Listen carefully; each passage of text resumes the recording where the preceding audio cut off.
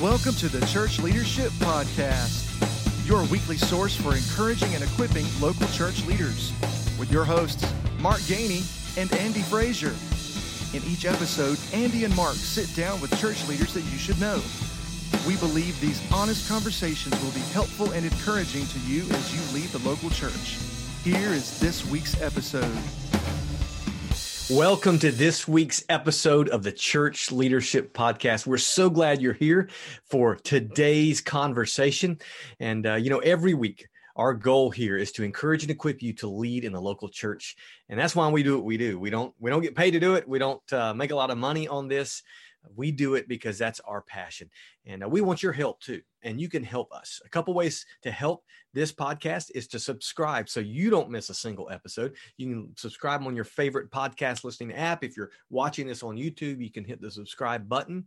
But one way that you can really help us is to go and rate our podcast. It's really easy. One link, ratethispodcast.com/CLP. And you can rate our podcast. That, believe it or not, different podcast channels use that to get the word out about our podcast. So we would love for you to do that. We appreciate that. And we appreciate all of you for listening and watching week in and week out. And we're excited to bring you today's conversation. Thank you so much for joining us this week on the podcast. We are delighted to have a special guest with us today. We have William Vanderbloemen. William is in Houston, Texas. And William is the CEO and founder of Vanderbloemen Search Group. And we know he has been a busy guy the last few years, especially the last few months with all the craziness. And we really appreciate you taking the time to join us here on the podcast this week, William. Oh, sure thing. Great to be with you both. And just love what you're doing to try and encourage people. There is a shortage of encouragement in the last 15 months or so. And it's always does my heart good to see people that are just trying to help others along. Well, we appreciate that and appreciate you being on. I'm just going to launch into our conversation. This is Starbucks, not a beer. Okay. Got to clarify, right? Mine's yes, here. okay, I've got some too. Got some juice here. But one thing I've always said, and we'll talk about the last few months probably during this conversation too, but, for a long time, the pastor search, the staff search process, it's just broken. I feel like a lot of times it's like Tinder, man. People getting on Tinder to try to find a date. It's like a blind date for churches almost, in the way churches attempt to go about finding the person that God has called to lead and shepherd them or be on a staff team. And you guys have done a lot to try to educate, to train, to equip churches, and to come alongside them and help them in the search process. So I love that. Tell me a little bit how you got to where you are in kind of your calling of partnering with churches. Yeah. Well, I'll try not to ramble. I'm a recovering preacher, so it can go on. Usually in 3 points, starting with the same letter and all that kind of thing. That's right. But I'll try to stay away from that. So I was a pastor, and almost all of my years pastoring was a senior pastor in the Presbyterian Church. And on paper, the system for hiring and finding pastors is very good in the Presbyterian world, but it didn't work. I guess I'm getting older. I'm realizing what's on paper and what's real are two very different things. Yeah. I went into the corporate world after a while. Being a pastor of a fairly large church in Houston, Texas. We have 5,000 adults, a couple thousand kids in a school, K through 8, and kind of the whole deal. I don't say big because in Texas that can mean like lots of different things. But but went into the corporate world, and while I was at this Fortune 200 company, so a very large company, in fact, a larger market cap than Starbucks when I was there, the CEO said, I've been here 9 years. It's time to talk about my transition.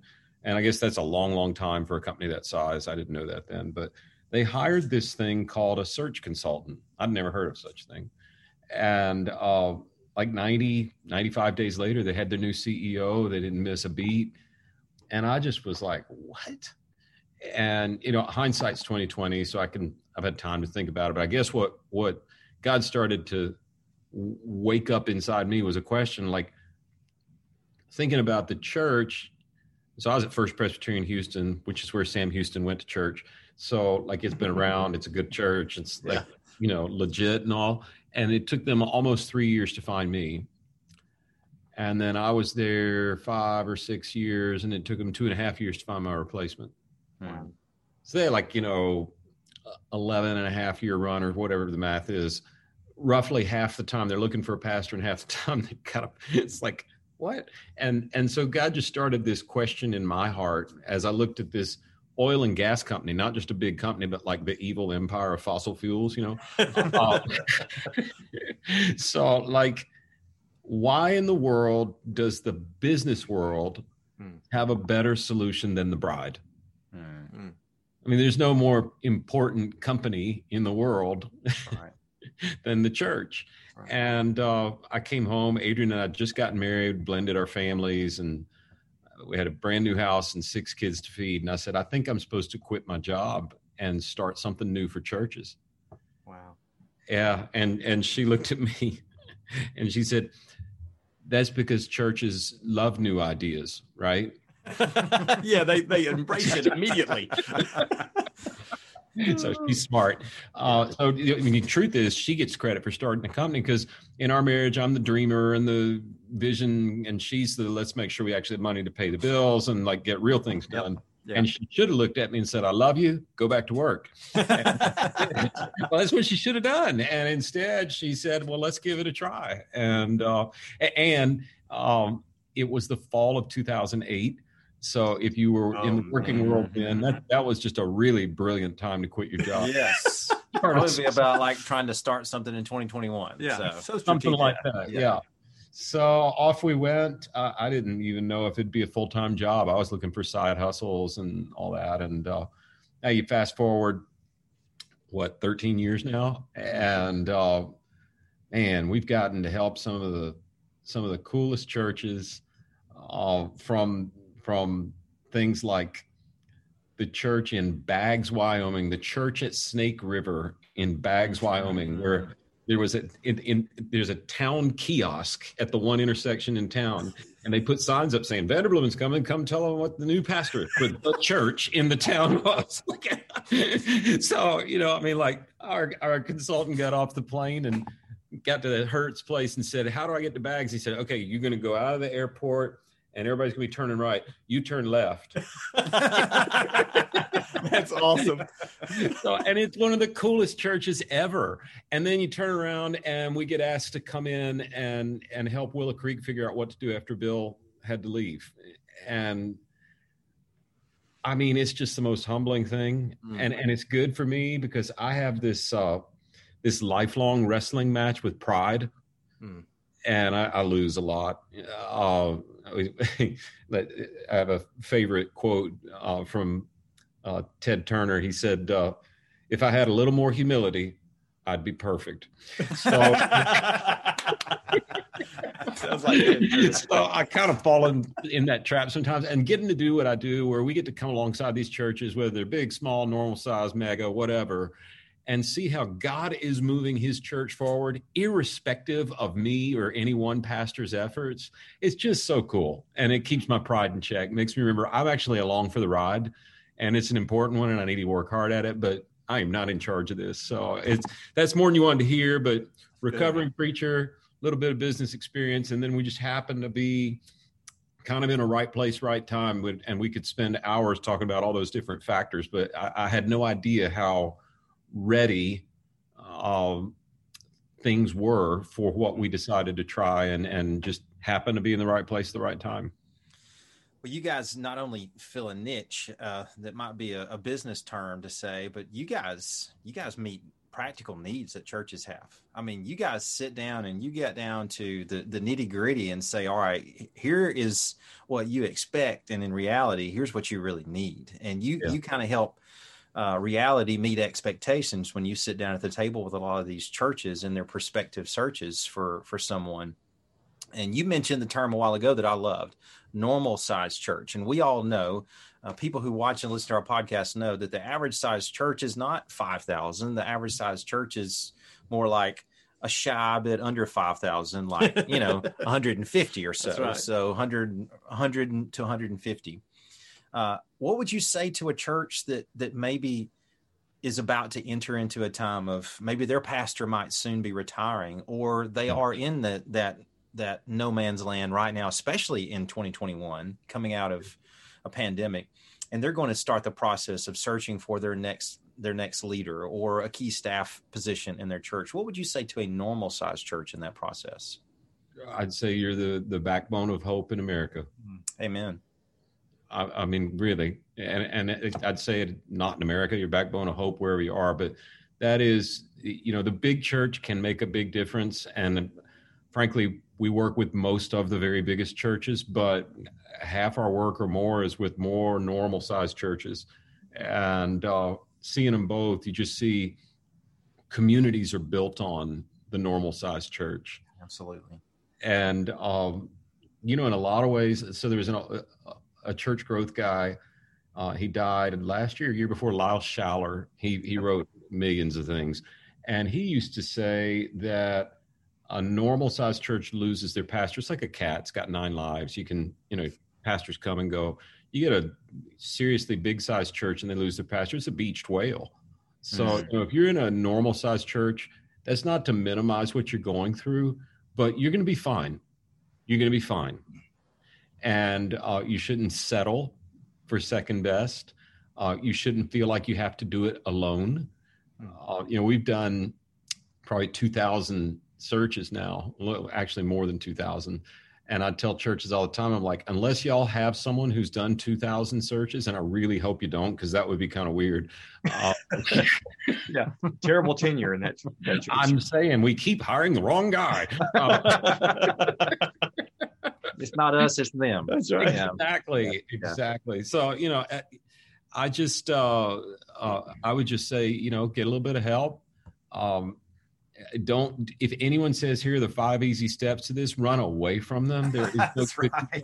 I tell our new people, guys, you could probably appreciate this. You've seen a lot of churches, like we hire new people and I have a part of their onboarding. We have, 35 full-time people or something like that right now. We're hiring quickly. And, when they come in for onboarding, I'll say, you know what? I've been at this 13 years, 2,000 searches. Let me just tell you something. If you've seen one church, you've seen about one church. That's right. That's exactly right. So if you're in a normal size, just don't let anybody tell you, oh, it's a cookie cutter. Oh, there's an easy way. No. A verse God calls to my mind so much since I started doing this is David's words where he said, I am fearfully and wonderfully made. And I think about how that applies to local congregations. And it's just like, there's no end to the complexity. If you want a quick practical tip, we did, Lifeway asked us many years back to just write I'll use their words, not mine. That book series, such and such for dummies? Like, yeah, I know that. Can you write one? Search committee for dummies? And I'm like, well, maybe we go with a little different title, but it's just called Search, and it is a little paperback. I think it's $5 or $6. It's not a big deal. But it's great too. Yeah, it is. Absolutely. It would give a committee a workbook that they could go through together. I don't think it's the be all end all. I'd rather you call us and say, can we show you the way up Everest? It's your hill to climb. But we're like the little Sherpa that's been up and down the thing a bunch, and we can kind of show you where to step or not. So, yeah. That's good. Well, one of the things that you've said, I've probably you've repeated from others, and I've heard it as well, is that every pastor is an interim pastor, right? I mean, every pastor is an interim, because we're going to die, we're going to leave, those kind of things. And Andy and I have talked with a lot of pastors who are in transition, or have just come out of transition, and churches that, their pastors are retiring after a long tenure, which, praise God, that is still happening. But there's no plan. The search begins like the search 30 years before, when they found that pastor, when I think there's a better way to prepare for that with, a succession plan. So talk a little bit about that. What, if there's, a church or a staff member planning a transition to retire or to leave, talk about how maybe they can approach that a little bit differently. Yeah, well, I think the fact that we're having this conversation is a sign that things are moving in the right direction. It used to be, pastors, they're not really don't think parishioners or pastors view the relationship as an employee-employer relationship. I hope they don't. It's more holy, right? I think the metaphor that's struck close to me is it's almost like family. And so I think for a long time, if a CEO walks into a board meeting and says, let's plan for the day I'm not here anymore, the board, no matter how good the CEO, we got to think about the long-term, way to go, long-term planning, let's get going, right? If dad sits down at the dinner table and says, let's talk about when I'm not here anymore, the kids freak out and think he's got a tumor, right? Mom's like, who are you sleeping with and what's going on? Like, and that's kind of how, if a pastor walked in and said, I'm thinking about leaving, everybody freaks out and assumes the worst. And what in the end, did you steal the money or did you run off? Or, that is spot on. That is. And it's this dirty conversation. So like 7 years ago, I set out to figure out, particularly in larger churches, why are we doing such a bad job of finding the guy after the successful guy, right? And so we did a research project and wrote a book. It's called Next, Pastoral Succession That Works. And, well, my mother thought she was going to have to buy all 12 copies of it.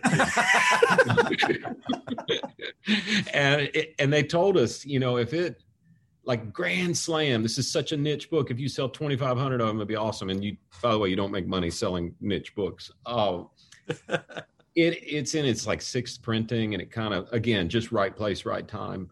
And the one thing I wanted to see happen was that this dirty conversation, let's talk about when I'm not here anymore, that could move out of the parking lot and into the boardroom. And I think it has. So the first thing I would tell a church that's thinking about transition away, you are not alone. You're thinking healthy. It is all interim work. That's right. And as much as you love your pastor and don't want him to leave, you gotta, there's only 3 ways your pastor's time ends at the church. And I've been saying this for 7 years. If y'all have already heard it, sorry. No one can find a 4th for me. Okay. So here's your challenge to the listeners. Find the 4th way and send it to me. I'll buy you Starbucks, right? Way number 1, you run your church into the ground and you close it. Awesome, right? Not so much. Way number 2, you happen to be the pastor the day Jesus returns. Super cool, right? Very difficult to get on the calendar. Okay. That's right. I look at Calendly, there's no open spots for that. So the only other option is somebody's coming after you. Once that light switch flips for a board, they can start talking in a way that's no longer this dad's leaving kind of conversation. It's like buying life insurance. Well, we need to do that. So I would say start a plan. And when we started, we had, pastor just turned 85 and he's thinking sometime in the next 10 years, probably about time. Like that's how it started. Right now, we sign consulting arrangements all the time with pastors that are in their 40s saying, we need to lay some tracks out. Like, what are the things that would need to happen if I suddenly couldn't come to work? What would need to happen if I was only going to stay 5 years? What about if I'm going to stay a long time? And I don't know many cardinal rules of succession because it's so different for every single case. But one rule I think is probably true all the time, and that this is it. In succession, the person with the most time wins. So, starting a plan now can be the healthiest thing in the world. And frankly, it keeps people's pride in check. You are not the only thing keeping your church open. I promise you. Right. That's great. My dad was a cowboy, and he used a lot of cowboy logic. And we actually lived in Texas for a while when I was young, by the way. But one of the things he taught me growing up is if you borrow somebody's truck, you return that truck to them cleaner than you got it and with a full tank of gas. And, that's kind of been one of my mottos, not just in work, but also in ministry, is everywhere you serve, you do your best to serve and honor the Lord and serve those people in such a way that if God calls you away from that church, that hopefully it's in much better shape than it was before you came there. And usually guys don't have that type of mindset. Usually there's some kind of fire that has been started. There's some kind of, mess that has been made. So they're scrambling to get out of there, or guys are looking to maybe climb the ladder, move Yep. up instead of make a lateral move. They want to move up. So what would you say to guys who maybe that's their mindset? Like they're not worried about where they're at. They're worried more about where they're headed. Yeah, well, life's too short to live that way. And I could find like really godly things to say about, all that. But like, isn't Psalm 90 like the oldest Psalm if you date them? And that's where Moses says, hey, teach us to number our days. You guys done this. You've buried people. Have you ever sat with anybody, and you pastors listening, have you ever sat with anybody that's about to die and had them say, well, that sure took a long time? not once. Right. It's always, oh my goodness, it goes by so fast. Mm-hmm. And if all I do is focus on the what's next, then it's going to fly by. It happened to me this morning. On my morning run. It's starting to get oppressive hot here in Houston, and it'll cool back off in December. I think we're having winter on a Thursday this year. But I start thinking, man, I can't wait. The beach is only 5 weeks away. Well, we're only there a week. I mean, why am I? So it's a constant struggle, I think, for everybody, right? But I think what I'm learning as I get older is the more I focus on the what's next and anticipating and looking forward to the thing that's next, the less I actually sit down and enjoy what I have right now. Ooh, that's good. If you want to go all holy on it, there's Paul's like, man, it'd be better to go ahead and be in heaven, but it's probably better to be here, That's right. So that's right. I don't know, but that's nothing new or innovative. It's just, it all goes by so fast. Yeah. That's a reminder we all need. So maybe there's someone, watching or listening today that either they're thinking about their next spot, or their church is getting ready to transition, or they're in the middle of it now and they're like, we don't know what in the world we're doing. What are some next steps to get in touch with your company? Yeah. That they can take the right steps. Let me tell you a line that is some of the best advice I ever got. I had a mentor when I was a young senior pastor, John Maxwell, took me under wing and poured a lot of time into me. And I said, what do I do right now to get ready for the future if I'm a young leader? And he said, smart young leaders spend their early days creating options for their later days. Oh, wow. That's why you write books. But so I would just encourage you, as you're thinking about the long term, you don't have to sit and anticipate what's next. I mean, live for the moment, but live in a way that's creating more and more options for you. Like I see guys who've had great ministries who get near the end and they can't afford to retire. Well, golly, that could have been fixed pretty easy from the beginning, right? So I would just say, enjoy what you have right here, right now, but create options for the future, right? Now, if you want real tactile stuff, funny story, but I have this, so I have a little bit of a problem, okay? Can we get honest? Okay. I buy too many domain names. Like I own them. I'm with you. I'm the same way, man. All the time. I think I have platinum status on GoDaddy.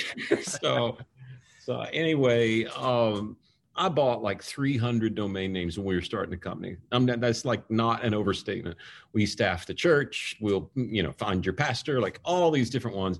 Hired a company to say which one's the best. A consultant guy, which one works best. Can't name it after me. And he came back and he said, good news, bad news. Okay, good news. I found the right domain name. Right. Bad news. It's your last name. How are you telling this story, William? Well, because the consultant said, so your last name is so messed up that you can misspell it into Google about 100 different ways and it's still going to lead people. So you need resources. Just try typing Vanderbloemen into Google. You'll find us. There are about what I found. So I went to Princeton for seminary, which meant there wasn't a lot of practical learning. It was very sort of ivory tower-ish, which was great. But how do I run a staff meeting? Never had a class on that. How do I fire a volunteer? No one ever taught me that. So for the last 13 years, we've been creating free resources that could try and fill that gap. And there are probably about 3,000 free resources at vanderbloemen.com. Just go in the search engine and type whatever subject you want. It's an always growing library. Hopefully to kind of bridge that gap between what you learn in Bible school or seminary and what you actually need to do to run a team, irrespective of what size church. So go there, read some things. If we can be helpful, then we'd love to do that. Well, what you guys do is helpful. Mark and I can say firsthand, we appreciate what you guys do. We utilize those resources ourselves, and we will put in our show notes a link to vanderbloemen.com so that people can have all of those resources. And they don't have to misspell it on Google. We'll just send them a link right in the show notes. So we'll just solve that the riddle right there for them. And I'm telling you, from my personal experience, I thank you. I thank you for letting God use you in this area of needed ministry to churches and to leaders and to even organizations. And it is not just a business mindset that you guys have, but you guys really serve the church well. And We're thankful for you. And that's what our goal is here on the podcast, is we want to serve the church by being encouraging and equipping to church leaders in the local church. Yeah, that's right. And you've done that. And we appreciate you hanging out with us for a few minutes today and sharing a little bit of your story and your passion and a little bit of what God's taught you. So thanks so much, William. Love what you guys are doing, and honored to be a part of the show. All right. Well, for the rest of you, I know you've been encouraged and equipped to lead the local church, and we'll see you next time. Thank you so much for listening to this week's episode of the Church Leadership Podcast. Don't forget to share, subscribe, and even review our podcast on your favorite podcast listening app.